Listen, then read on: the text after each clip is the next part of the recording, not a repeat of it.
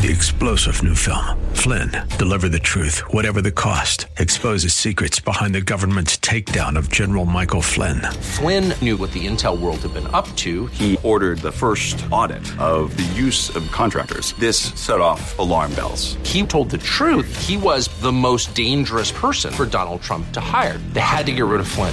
Flynn, deliver the truth, whatever the cost. Available now. Watch it today. Go to salemnow.com. salemnow.com. You know, there are similarities between sleep and death. A sleeper does not cease to exist, and neither does someone who died. Sleep is temporary, and so is death. Sleep has its waking, and death has its resurrection. Pastor Leighton Sheely from Church of the Highlands in San Bruno is continuing to look at the doctrines of the church, those understandings that guide us in our walk with Christ. I'm Mike Trout, and I'm so glad you've joined us as we wrap up this week and actually wrap up this particular message in the series. If you've missed any of the other messages, you can find them on the web at studyversebyverse.com. Here's Pastor Leighton. Well, 1 Thessalonians chapter 4 provides a description of the scene of the return of Christ. 1 Thessalonians 4:13, but we don't want you to be uninformed, brothers, about those who are asleep. Let's stop right there. Uninformed. Aren't you glad that God doesn't want us to be uninformed about important things like dying? That He's provided us His Word. And asleep is a euphemism for dying. You remember that when Jesus announced to His disciples that it was time to go and visit Lazarus, he described Lazarus as asleep. And His disciples said, "That's good, Lord. He'll get well if he's sleeping." And Jesus had to say, no, he's dead. So it's a euphemism for death. That you may not grieve as others who have no hope. We have hope. Why do we have hope? Because Jesus Christ died and rose again. People who don't believe in Jesus Christ don't have any hope. They have nobody else who's gone through death into life. For if we believe that Jesus died and rose again, even so through Jesus, God will bring with Him those who have fallen asleep. For this we declare to you by a word from the Lord. What the apostle is saying is, this is from the Lord. That we who are alive, who are left until the coming of the Lord, will not precede those who have fallen asleep. For the Lord Himself will descend from heaven with a cry of a command, and with the voice of an archangel, and with the sound of the trumpet of God, and the dead in Christ will rise first. Then we who are alive, who are left, will be caught up together with them in the clouds to meet the Lord in the air. And so we will always be with the Lord. Therefore, encourage one another with these words. Are you encouraged? You know, there are similarities between sleep and death. A sleeper does not cease to exist, and neither does someone who died. Sleep is temporary, and so is death. Sleep has its waking, and death has its resurrection. It's interesting that the early Christians chose a very special word to describe the place where they buried their loved ones. And they used the Greek word koimeterion, from which we get the word cemetery. And it literally means a sleeping place, a hotel, a motel, an inn. You know, when you go to a hotel or motel, you expect to sleep for a while and then get up and go on the journey, continue the journey. And that's what they were communicating and choosing this word to describe the burying place of their friends and loved ones. The body of the believer has been put into a motel until the resurrection. And then one day Jesus Christ is going to return and that body's going to be raised up, caught up. It's going to be caught up, from the Greek harpazo, meaning to grasp hastily, snatch up, lift, transport, or rapture, from which we get the doctrine of the rapture. And it's going to be a very orderly procedure. The dead in Christ are going to rise first. Maybe the first of the dead will rise first. Maybe it'll be Stephen, the first martyr, followed by the apostles. And then those Christians of the early centuries, like the ones that were killed by Nero. And then all throughout the centuries. And the largest group is going to be those saints that lost their lives because of their faith in Jesus Christ in the last century. Because in the last century, more people were killed because of their faith in Jesus Christ than in all of the previous centuries put together. And finally, if we are alive, we're going to join the parade. And it's going to be a great reunion. I'm going to see my dad again. I'm going to see my grandpa again. It's going to be a reunion that's going to go on forever because we will be with the Lord forever, eternally. The Apostles' Creed says that when Jesus returns, he's going to judge the living and the dead. It's going to be a cause for celebration for those of us who are believers, and it's going to be a cause for consternation for those who are under God's judgment.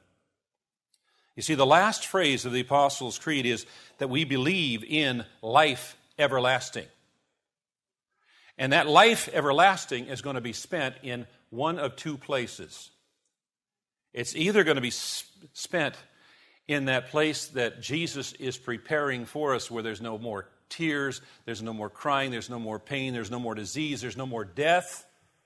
This wondrous place, or it's going to be the other place, where all of that stuff and who knows what else is part of the description. It is so very, very important that we have our name written in the book of life. Because Revelation 20:15 says, if anyone's name was not found written in the book of life, he was thrown into the lake of fire. Horrible, horrible place. Revelation 21:27 says, nothing unclean will ever enter it, meaning heaven, nor anyone who does what is detestable or false, but only those who are written in the Lamb's book of life. You want to make sure your name is in the Lamb's book of life.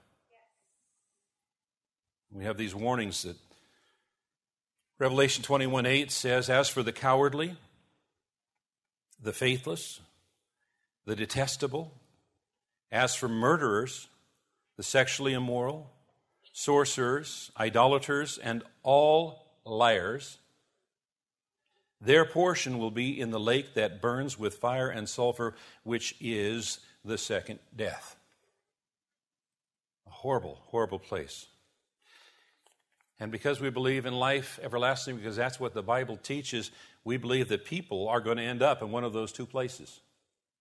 And it is our goal, by God's grace given to us through Jesus Christ, our Savior and Lord, that we're going to go to heaven, and we're going to take as many people as we can with us.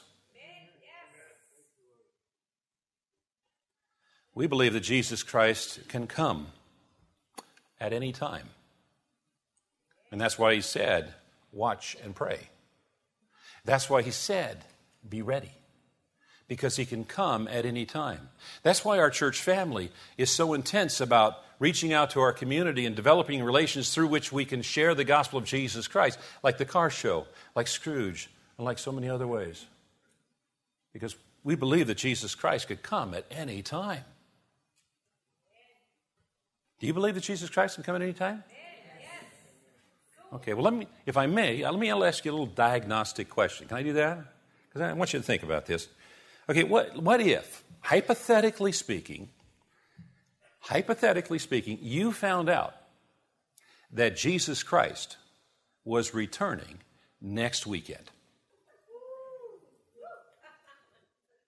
Are you ready? Or do you have a list of things that you need to fix?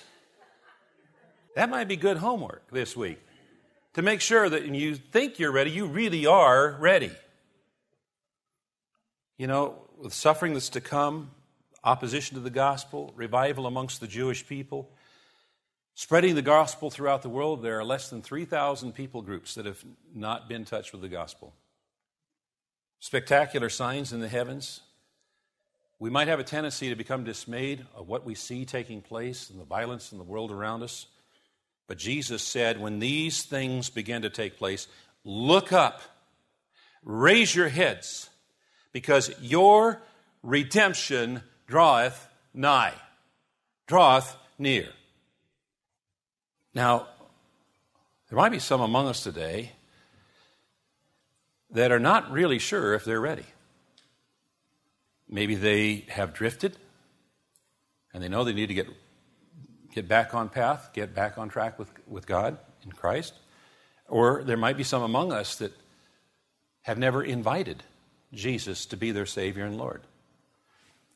And so I want to invite everyone now, if you would, just for a moment, to bow your heads and close your eyes, because I'd like to give an opportunity for making a decision today, right now. Because there might be someone among us, there has been in the other services, where the Holy Spirit has been, I use the word talking with you or speaking with you, but it may not be an audible voice. It might just be a stirring inside. And you know you need to get right with God. And so with the heads bowed and the eyes closed, I want to give an opportunity for you to make a decision today. To raise your hand. And by raising your hand, you're saying, Jesus, please save me. Make your salvation real to me and make your salvation real inside of me. Save me, Lord, I pray. Is there anyone among us in our congregation now that would like to raise your hand? Make this the day of the decision. Amen. Amen. Anyone else? All right, you can put your hands down. And I'd like to invite you who raised your hands and all believers to pray this prayer with me. I'll say a phrase and then you pray after me. Dear Jesus, thank you for making me and loving me, even when I've ignored you and gone my own way. I need you in my life, and I'm sorry for my sins. I ask you to forgive me. Thank you for dying on the cross for me. Please help me to understand it more. As much as I know how, I want to follow you from now on. Please come into my life and make me a new person inside. I accept your gift of salvation. Please help me to grow now as a Christian. In Jesus' name, amen. Amen. You're listening to Study Verse by Verse with Pastor Leighton Sheely. I'm Mike Trout, and this is an outreach of Church of the Highlands in San Bruno. I'd like to bounce off of that comment that Pastor Leighton just made. Help me to grow now as a Christian, as a believer. And at Church of the Highlands, there is something called the Highlands Institute. This is an opportunity for you to join in a class setting a number of other believers who would like to have a deeper, much deeper understanding of certain topics. These classes meet for multiple weeks and sometimes 1 or 2 hours at a time, and there is outside study in addition to that. So it's a regular class setting, and if you'd like more information, just go to the website highlands.us, select the church option on the main page, and then the Highlands Institute at the top of the next page. Have a great weekend. Check out the service times for this weekend as well at Church of the Highlands, and perhaps consider joining us. And if you can, join us on Monday when we'll be back at this same time to study verse by verse. 3-star General Michael J. Flynn, head of the Pentagon Intelligence Agency, knew all the government's dirty secrets. He was one of the most respected generals in the military. Flynn knew what the intel world had been up to. He understood its funding. He ordered the first audit of the use of contractors. This set off alarm bells. The explosive new documentary, Flynn, Deliver the Truth, Whatever the Cost, uncovers the facts behind this scandal. Flynn told the truth. He was the most dangerous person for Donald Trump to hire. I find out the worst enemy that I'm going to face in my life is right here in America. They took my assessment and they wanted me to change it. And I was like, I'm not changing it. They had to get rid of Flynn. With in-depth interviews, archival footage, and never-before-seen personal records of the man behind the headlines. I just felt like I was drowning. Flynn, Deliver the Truth, Whatever the Cost. Available now. Watch it today. Go to salemnow.com. salemnow.com.